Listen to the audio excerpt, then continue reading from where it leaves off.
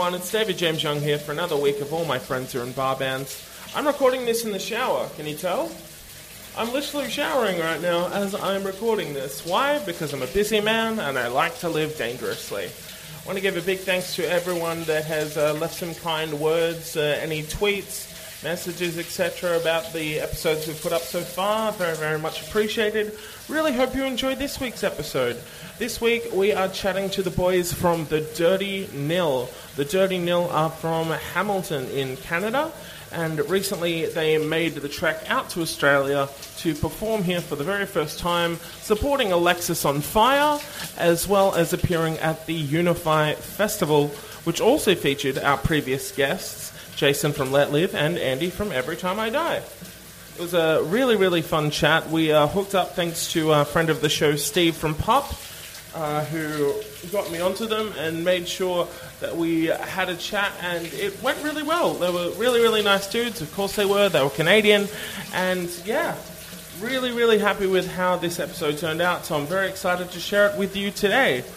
I'm going to keep this short and sweet because we only have so much time in the world and I have to wash my hair. This is a fan-supported and listener-supported podcast. A couple of ways that you can support include rate, reviewing, and subscribing on iTunes. 5 stars would be ace. It helps us get it out to the right people. You can also subscribe on iTunes, on Stitcher, anywhere that you download podcasts, any apps that you may use. We are there. Just search for Bar Bands and there will be. If you have a couple of extra dollars and you would like to support in that way, then I would strongly recommend that you head over to patreon.com/barbands, where for just $1 a month, literally $1 a month, you can help keep this podcast up and running and help to pay the bills to keep it up and going. All donations are so very appreciated. Thank you to everyone that has helped out. It means the absolute world. If you would like to be one of those absolute legends, you can. Head over to patreon.com/barbands. That's patreon.com/barbands. Alright, I'm going to finish this, then I'm going to take care of business, and you, dear listeners, are going to listen to my chat with The Dirty Nil. Hit it.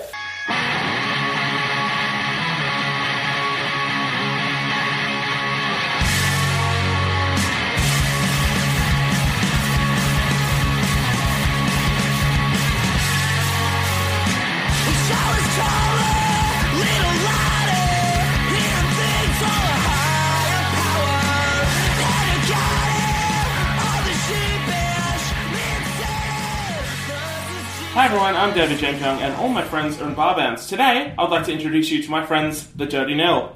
Hello! Gentlemen, please introduce yourselves. I'm Kyle, I play drums. I am Luke, and I play guitar and sing. It is Wednesday night. We are here at the Horden Pavilion in Sydney. A massive, massive room in which the wonderful family reunion of Alexis on Fire, it's all happening once again in the year 2017, something I never thought I would be saying, but the Dirty Nil are here along for the ride. It's their very first time here in Australia, and we were just talking off mic about the various experiences of the Australian exposure, you know, the first time. You always remember your first, as they say. Yes, most certainly. How's it all been going for you guys? It's been fantastic. I mean, from a logistical point of view, this is a tour unlike anything we've done before because we've been flying domestically between most of the shows, which is just something we are not used to. It's very we're just used to kind of getting in a van and going around America for a couple months, or renting a Sprinter in Europe, and so it's a very interesting experience doing it this way. But I mean, the crowds here are just fantastic, and I mean, as you'd imagine for a tour under these circumstances for Alexis on Fire, the energy in the room, it's pretty much ready to go as soon as even before we get a chance to play. So yeah, totally. Feel very privileged to be a part of this tour. Yeah, I can imagine. So, how far back do you go with those guys? Like, have you known them for a while, or were they one of those kind of bands that you guys like listening to in your teens and stuff like that? Both, yeah. We listened to them in high school. I think we ended up opening for them once in 2011. Oh, nice. At a kind of like a university show. And okay. kind of met them there. They let us hang out. They're really nice guys, and then kind of just run into each other over the course of the years. Jordan plays drums in Billy Talent right now. Oh, sure, yeah. Tours with them, so kind of just like slowly kind of built a relationship, and buds, and we're out here. Fantastic. Mm-hmm. And I can imagine, like you said, though, having those massive crowds, those would be some of the biggest shows you guys have played. Yeah, we actually just got off of a tour with Billy Talent in Europe, and those were some pretty big shows too. So it's been a quite decisive leap forward in the opportunity for our band to reach a wider audience. So it's awesome to get to actually do that in a new place for the first time. Yeah. Because we've done a lot of American tours. We've had no opportunities like this in America, but as I said before, we feel incredibly honored to get for this to be our maiden voyage to Australia. Yeah, for sure. So I was tipped off to you guys by a previous guest and lifetime friend of the show, Steve from Pub. Yep. The second he found that you guys were coming, he was just like, dude, check these guys out, and very, very glad that he did. I was just talking to Mike, and he was talking about how you guys just played some pretty special shows together quite recently. Yeah, we played a show at the Danforth Music Hall. They did 3 straight nights, and we did the last one with them. And we hadn't played together in a while, so it was an awesome experience just getting to get back up there with them and do it again, because we played a lot together a few years ago when both bands were just kind of playing locally mostly. So, and then we just kind of went off and toured heavily independent of one another, and so our paths didn't cross all that often. So it was very special to get to do that again. For sure. So I tend to start these by going back to, I guess, tracing the initial interest in music, specifically where it changed from being something that maybe you were watching on TV or listening to on the radio or something like that, to being something that you wanted to do, where it came to the point where it's just like, oh, that is awesome, that is something that I want to do.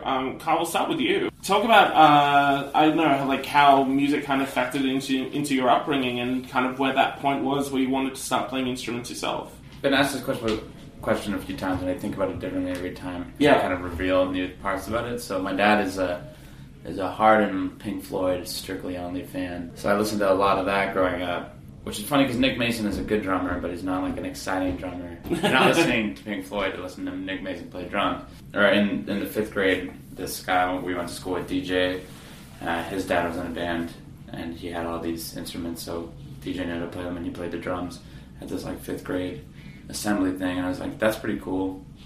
And then once we got into music in school, I was playing saxophone and hated it, and someone said we need a new percussionist, so I was like, I'll try it. Try anything once. Yeah, and then I went from there, with like a love of like Led Zeppelin and things like that, and find my own way of what I want to play, how I want to play drums. Sick. Yeah. What about you, man? Well, I think Kyle and I have been going to school together since we were about 5 years old. But so I actually cite the exact same spark as shout out to Mr. DJ McConnell of Hamilton, Ontario, Canada, for getting up there when we were 10 years old and playing drums in front of the school and bringing us down. And everybody wanted to be a drummer after that. All the dudes in our grade, everybody wanted to play drums. Nobody had any concept of playing guitar or anything. So, but I was given my first guitar when I was 12 years old. And after that was it. I mean, I've been playing non-stop guitar for 13 years. The first band that I was really into, I think, had to have been Nickelback. When I was 11, and then when I was 12, I was like fucking obsessed with Limp Bizkit. Good progression. And then when I was 13, I was all about Good Charlotte and Linkin Park. Now we're talking. Yes. And then when I was like 13 and a half, I discovered Nirvana. And that just, once you discover Nirvana, that's it. And then it's just, it's a long stream of just like similar artists of the era, and then going back to classic rock, and then so long, Chad Kroeger. Yeah, exactly. Chad Kroeger, hating Chad Kroeger, but now I have just like a cheeky, somewhat mean-spirited love of all things awful in music, and Chad Kroeger is not beyond that. So, one of my life goals is to meet Chad Kroeger. I really want to, but I mean, when I say I have a mean-spirited affection for the man. It's also somewhat sincere. It's a weird thing. Like once you go through all the, like your teenage years of like trying to decide what's cool and what's not cool, and then you just fucking give up when you're like in your early 20s. I'd say, or like that's what I did at least. And I was just like, fuck it. Like I'll listen to everything, and I can usually find merit in almost anything. I used to just hate everything, but I find excitement in pretty much all kinds of music. Nice, yeah. Because, it's a fucking short life. You might as well be open to listening to new things. 100%. Even if it's terrible, there's a comedy factor that I get out of music now that I wasn't. I was too tight and restricted to really appreciate in my early 20s. But, sure. That's where I am. There's a long, rambly response about how I got into music. Long and rambly is the way we like it. So, apart from Steve and Zach and from Papua, I just mentioned, you guys are the only Canadians that I've had on the podcast. So, I'm curious as to like what the music scene was like for you guys growing up, if indeed there was one. Like, were you guys kind of in an era where you had to travel a bit in order to get to shows and stuff like that, or was there local stuff kind of going on? No, there's always been local stuff in the city of Hamilton. It just took us a while to figure out that it was there. Right, yeah. Because we were living in Dundas, which is like kind of a suburb community outside of the city. So in our mind, like Hamilton was also painted as like a dangerous place. Really? So we go to Toronto because like that's where all the big shows would happen. So okay. You don't know about the small shows. Or at the time we didn't. So the only thing we knew was like going to Air Canada Centre and seeing like the Who with their parents, or like whatever big act was coming through, you'd see them at like the Phoenix. But then eventually, once we started to play, it was like, well, where do we book a show? And we're like, okay, so there's the Casbah in Hamilton, and we started there and made our way in. But like at the time, a lot of music was coming out of like the Welland area, which is south of Hamilton a bit. So like Attack and Black, St. Catharines is like where Alexisonfire comes from. Before that. And then there was The Reason from Burlington, but some of the members were from Hamilton. St. Alvia Cartel was another. They were from Burlington as well, but heavily associated with Hamilton. Bands like Silverstein and stuff like that. Sure, all ages YMCA shows that like I missed or didn't go to or had no care for, but at the time. But that was all kind of going around the city at that time. Yeah, cool. Yeah. So, were you guys in each other's first bands, like very, very first bands back in high school, or did you kind of meet up a bit later on? Yeah, I mean, I've only been in a band really with Luke. One time I tried to make a band with some people, but we never really got together. Yeah, right. Yeah, I had like a couple of bands that were mostly cover bands before we started our band, me and Kyle, but Kyle and I, should I say? But I think I'd been in one band prior to being in a band with Kyle where we had written some original music. I use the term original very loosely, but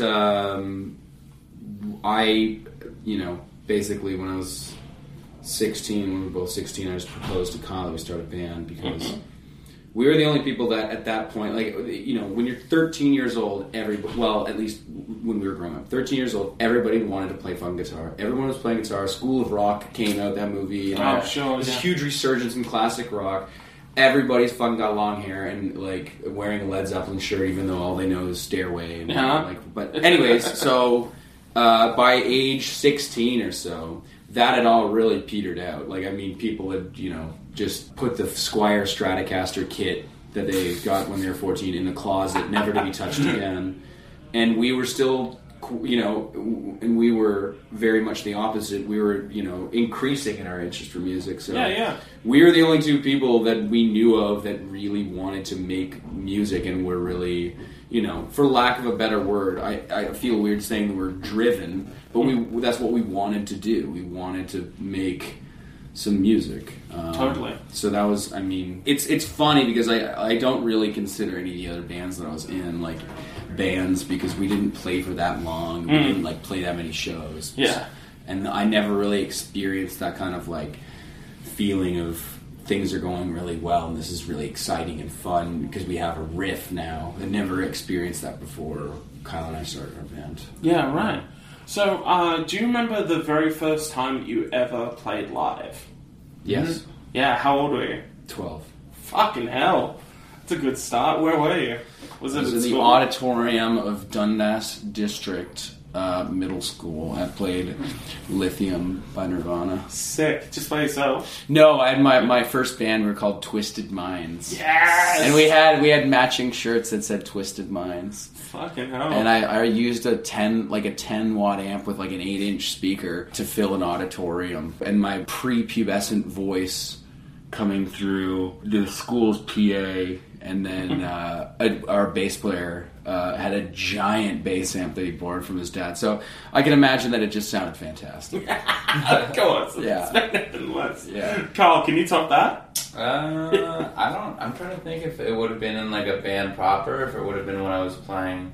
Was it at Parkside that time with Like Keaton and that? Yeah. Was that the first time I played live in a band? No, because we did that show. No, that was before us. That was before? Yeah. So maybe that was show. like 2014 or 15. I mean, I played like saxophone and stuff in high school bands, so I guess like that would have been the first time I played a show, just like a coffee house, and everyone forgot the song except for me. Oh no! In the one part, we were like covering Californication or something, and then like the bridge just like went somewhere, and then it was just like, okay, Bridge went for a walk, baby. and then everyone was like, Never came back. Went under the bridge. Yeah. I don't know. I just remember. I remember everyone stopping and not really knowing what to do. We were supposed to do like Dazed and Confused, and my one friend had like a violin bow to do those parts. And Yeah. he was, like pissed because someone took it. Oh I no! was like, I don't care, dude. He had stolen it anyways, Yeah. so... Yeah. Two wrongs don't make a right, people. Yeah, exactly. No. So all I'm saying is limit your sympathy towards that individual. Oh, fantastic. So was there stuff going on, like, before the Dirty Neil started in earnest? Like, were you guys playing with other people before that kind of kicked off? No, not really. I mean, as I said, like, I was playing in a band that had played a couple, very similar shows to what Kyle just mentioned, like coffee houses, but nothing, no independent bookings, no, like, let's go play a real show, let's go to Hamilton. Hamilton seemed like another planet. Yeah. It's funny, and it's literally a 10-minute drive from Dundas. But it just seemed, we didn't have our licenses. Sure. Or maybe Kyle did, I can't remember. But either way, like, we just had no familiar geography there. We had no place to start. We didn't know anything, as a band we live in a town that I can, I've likened it many times, but I can't get away from this comparison. It is like the Shire from Lord of the Rings. Yeah, right. So it's just... it's a very isolated little bubble, as I'm sure many small towns are. It actually, it's funny to me, and it's hard for me to remember how much impetus it required for us to break out of like the stratosphere of Dundas into Hamilton and other markets. It required. It's strange to think of now because we're sitting in Australia.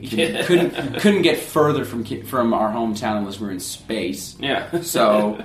But back then, this Hamilton was our Australia. Right, yeah. So what is the first Dirty Neil show? Where does that kind of start? At church. At church? Yeah. This will be good. Higher power, baby. Ugh. Ambition from God. Yeah. No, we just played Ambition from God. our friend's band. They would do a lot of covers. They would always book these. They were awesome, though. Yeah, they were great. Negative Impulse. They would always put little shows on at the St. James Church in Dundas. Mm-hmm. So that was the first show we played, and our friend Jordan Sanoski just played bass with us because I don't know, Luke and I were just playing, and just like you would just want to play, I don't know, and then so we played that was his only show in the band. No, we played 30 Hour Famine with him. Oh right, But I think those are the only two shows. okay, so those were the two shows. Two shows. But that was fun. That was a good show. Our earlier, like when we first started, we played like so fucking loud, I had just gotten my first 100-watt Marshall amp, like old Marshall amp. Look out. And it was a long time before I actually bought a tuner, but it was just like Les Paul, Big Muff, giant Marshall, and just very low confidence. Yeah. But like, let's just crank it and see what happens. Yeah. And that's pretty much what we did for a while. Like it took me a while to actually enjoy singing. So our earlier compositions were lengthy, kind of drawn out tunes with many different movements and. Perfect. It was fucking awful. Like it was just like it was just garbage. But I mean, like it was. I'm very proud of the garbage that we produced in our proto years. Of course. I think the first EP is like 6 songs, and 3 or 4 of those songs are like 4.5 5 minutes long. 5 minutes Yeah. long. For us, that's long because all our songs are like under 3 minutes. Yeah. When we have a song that's over 3 minutes now, I'm like, does it need to be like? I immediately am very suspicious of anything over 3 minutes. I'm suspicious of anything over 2.5 minutes. To be honest with you. 2:45. I don't know. Do we need that second chorus? Yeah, I mean, exactly. come on. Yeah, exactly. Do we really need a chorus at all? Exactly. Let's just get to the guitar solo. Lean and mean, baby. Exactly, perfect. Once the band kind of kicked off in earnest, was there more of an impetus to, I don't know, start touring like further out in Canada? Like, were there kind of more opportunities and stuff like that, or were you just kind of sticking to your immediate area at that point? We were sticking to our immediate area at that point. University got in the way of any lofting touring goals for a while because we weren't sure what was going on. So we were all just like, let's go to school and we'll figure it out. And then eventually stopped going. Yeah. So we didn't really. Well, did it finish or did you just? Yeah. I just finished my degree last month. Oh, congratulations! Yeah. What's that in? Psychology. Oh, there you go. A 17-year-old decided I was going to be a psychologist. So I just there we are. Finished it. 46 years old. Yeah, I mean, like we were still playing when we were in university, but I mean, we were playing shows and playing out of town shows, but it was just a little bit. It just, both things suffered. But we didn't really we didn't know what to do with music. We didn't have really anybody, we didn't have a manager or anything like that. And we were both like, we had low ambition, to be honest with you. Like, we were satisfied with just playing shows. We didn't know how to make it bigger. And we had friends in kind of bigger bands. We slowly started, clawing our way up the hill through, it required a tremendous amount of effort to actually begin doing things with the band, and especially doing tours. And we did our first real tour was in 2009. We went out east, and it was a 2-week tour. Yeah, right. And we played 5 shows or 4 shows. Yes. It was garbage, the funniest tour ever. Half vacation, half tour. But it was the first one. It was the because it was our first, it was our worst. But things steadily improved from there on out, and then we first really started going to America at the end of 2013, and then we basically spent 2014, 2015, and 2016 just many trips around America with many different bands. But now Europe and here as well. Yeah, we did Europe 3 times last year, and I'm sure we'll do the same this year too. Yeah, awesome. What kind of bands were you playing with? Was that just people you were kind of contacting out of the blue, or did you kind of make friends outside of the scene and stuff like that? How did those kind of come about? For Germany, for example, we had a promoter really interested in us, so he just booked shows for us and was right. First one we did was this Finnish rock band called Hard Action, so it was very small, poorly attended but fun. Those guys are nice and it's a good time. And then the next one we did a few shows with that band Muncie Girls. Oh, sure, yeah. I can't remember what they're from in the UK, but I can't remember. Yeah, so we did a few shows with them and some festivals, and then just some small tours around the UK with some other bands, and then the Billy Talent tour was after one. Yeah. After that one. Yeah. Nice. Have you, I guess through that kind of touring, have you noticed that, I don't know, that there has been kind of a change? The more that you kind of come back to places, the more, people remember you guys, and, more people will come out and stuff like that. Have you noticed that kind of incremental change over the touring? Definitely. In Europe, it's been pretty good times. People actually really, really care about music there. Not that people don't anywhere. Sure. But it's there's less of a they're not fickle about it. They're I love the rock music.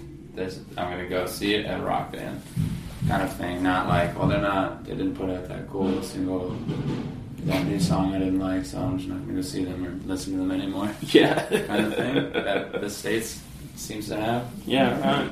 Has it been more difficult to kind of break in terms of the US, like you said, like getting, an opportunity here, but, not necessarily one in the States? Is that still something you guys are kind of working on, or is yeah. We'll be working on America forever, but I mean, America, you can just engage with band guys forever about how hard America is, and a lot of people think it's just hard for Canadian bands, but I think it's hard for any band, even American bands. There's a lot of ground to cover. Then there's also a million fucking bands there. Like there's a million. There's so much noise. Like there's so much. It's hard to get a clear signal through and actually really rally people to your show. And we certainly have strongholds all across America where we can do very well for ourselves. But I mean, as a whole, you just feel it's an ocean. It's a massive, massive country. And there's a lot of parts in the middle that are just really hard to really get going. But the coasts are always great for us, and across the top of the Midwest. And, Texas is awesome. But, I mean, America is a challenging nation to do, but it's also been one of the funnest places to do. Also, we had some of the best times of my life have just been going around in America in a van. And just experiencing life there. Awesome. Like you just said, there is kind of a band on every corner, especially, within North America. Like, is that something that's kind of influenced, I don't know, maybe the way you guys play or the way you guys perform, being like, okay, well, like, we're on a bill with like 3 other bands, what can we do to kind of stand out and make sure that people remember us, you know what I mean? I mean, we certainly have just kind of always, like, it's maybe the subconscious kind of thing like that. We've never really had much of, like, a conscious thing in terms of, like, but I think in all avenues of human endeavors, when you're with your peers, there's a friendly rivalry at the very least. Like, sure, because, yeah. This is it's a creative enterprise, but it's also, it's part business too. But it's fun. It's never mean-spirited. But it's just, we have always idealized big, flashy, massive rock and roll bands like The Who, but also things like the Butthole Surfers. Oh, of course. We are fans of a fucking show. I don't want to see, like, there's some bands that I'm like, I want to go pay and see that band just stand there perfectly still and not, like, there's some bands like that. But our band has never had any. We, from the very beginning, always wanted to be big in every sense in terms of our presentation, sound, visual, smell. Most importantly. I love a big smelling band. Exactly. Take a whiff of our van. Yeah. Oh, here we go. Just started the new year and obviously kicking it off in a pretty amazing way, getting to tour with such a great band in, like a completely different part of the world. Do you guys have any further plans for this year? Is there a new record on the way? Like, you're going to kind of keep up the touring cycle and stuff like that? What's kind of the game plan? It's yes to all of the above. Oh, that's what I like to hear. We have lots of music coming out, and we have just non-stop touring. So we're just after this, we're going through Canada with Billy Talent. Oh, fantastic! And then we're going back to the UK and Germany. We don't have our plans ironed out for right after that, but we'll be. There will be plans. There will be. I can assure you, we'll be in a van somewhere in the world. Yeah. Summer festivals, things like that. How did the hookup with the Talent guys come about? Good question. I've heard that Ben had been a fan of the band. Oh, cool. And then through our agent, we got offered we got submitted for the tour, and then they picked us, so it was good. And then we were all playing at Amnesia Rock Fest, and they came and said, hey, try to help Luke fix his guitar. What happened? Oh, I bought a 1975 Les Paul Custom sitting on a case right there. My favorite guitar. And a week after I got it, it fell off the stand. Oh no! It sucked at the time, but they're tools, but they're beautiful tools. Everything I own wilts. So it's not it's not meant to be babied. I mean, I fucked up, but I But you got a second chance. I wiped my tear, my single tear, and chugged a beer, and onward and upward. That's a great life motto. I'm into that. Have there been any other guitar tragedies? Oh, fuck. I've smashed so many guitars. I've also split my head open with a guitar. Fuck! Yeah. How'd you manage that? It's a good question. There's a video of it on Instagram, actually. Someone caught it. But I was just kind of trying to it was going over my head, and I was trying to kind of just, like, get rid of it really quickly. I smashed the same guitars a few times and just glued them back together and then smash them again. It's fun. But the that one, yeah, it kind of, I think it, like, the strap button got me in the head, and it just felt like a fist hitting your head, like not like the hardest punch you've ever heard, like or felt, but just like a solid whack, like a solid whack to the head. Yeah. And then I was standing there, and I used really thin leather guitar straps, and I remember looking down on my guitar strap, and I saw a fleck of blood on this super thin strap, and I'm like, if there's blood there, then there is a lot of blood somewhere else. And then I was sweating, and then I went like this, and my hand was just covered in blood. So I was just bleeding heavily. But it made the show better. George was there that night. He played Is that right? And Dead Tired. So, fucking hell. anyways, yeah. If you ain't bleeding, you ain't trying. So. Oh, that's an incredible sentiment to go out on. So we'll wrap it up here, but before we do that, I ask this of all my guests. Now, Dirty Nil, it is your turn. I want to know about the best and worst shows that you have ever played. Best and worst.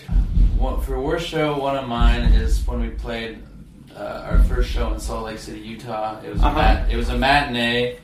We got paid. It was Luke's birthday. Didn't make the show bad, but I wish that we got paid $10, and then $10. No one was there. Cool. We had to sign like this thing. It was weird. You just signed something for $10? But then we went to a hotel and got really drunk for Luke's birthday, so there was that. Rough life. Least favorite show for me was when I was 17 playing in a band and with our other friends. We were kind of just like a Strokesy rip-off band. But we played this show. It was one of the, when you fucking fall on your face, you learn the most, dramatic and important lessons in your life. But that was one of them. And I mean, we played this like fundraiser at this like some student bar. Mm-hmm. And the room was packed full of people. And they were all kind of sitting at tables like drinking. And I was like, this is going to be the best. They're going to go crazy. And we started, and it was like it being in a dream. Like, it was like nobody could hear what we were doing because they hated us so much that they were just like looking down at their drinks. Nobody, not a single person in the room gave a fuck. It was crazy. Like, wow. And we were just like trying, and nobody would. And it was just a lesson. It was just like it was a don't count your chickens before you hatch kind of thing. And it all at the same time, whenever you do get an enthusiastic crowd, fucking be thankful for it and enjoy it, because it's not always the case. I mean, granted, we don't really run into the same problems as much anymore because we're lucky enough to have a little bit of awareness about the band, so there's inherent enthusiasm because of that. But that stands out as because it was my first like real face fall as a musician, so it was just like that one really stands out for me. Yeah, for sure. But we've done a ton of dog shit shows. We could list them. A ton of dog shit shows. Birmingham, Alabama. Yeah. Best show? Tulsa, Oklahoma. Hey! No, Tulsa, Oklahoma. No, best show for me probably was Riot Fest in Toronto. Oh, nice. What year was that? 2015. 15? Yeah. Best show for me, I think, was maybe Riot Fest in Chicago. Oh, sick. In September last year. That was fucking amazing. What was it about those shows in particular for you guys? Well, in Chicago, we had a lot of local press kind of hyping on us for a while there, which was just an awesome thing to really have. And when we walked out on our stage, there was just a ton of people there. And I felt very, very satisfied with the performance that we delivered, and it was just fucking awesome. Like, it was we had great shows in Chicago before then, but to play outside and have all those people there for you, it was just a very special thing. We've played much bigger shows than that, but that feeling of accomplishment in a country that we had been, really, really expending a lot of effort and energy on, and having just a breaking moment there, like a real breakthrough, that was a very rewarding and satisfying experience. And then we saw the fucking Misfits after that. Oh, fuck. Yeah. That's a bucket list check right there. There you go. You can't say no to that. The Australian tour edition of the High Power record is out now, so if you hadn't had a chance to check that out, you can do that. Gentlemen, is there anything you would like to plug before we mosey on out of here? Smoke meth and hail Satan, kids. Woohoo! Oh, that's what the kids need. That is what the kids need. Gentlemen, thank you so much for your time. It's been awesome. Thank you very much. Thank you very much. Appreciate it. I'm David James Young, and all my friends and partners.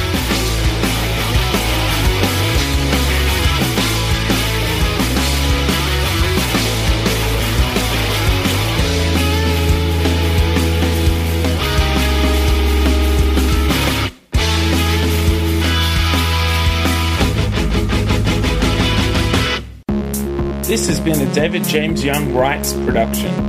For more information, visit davidjamesyoung.com.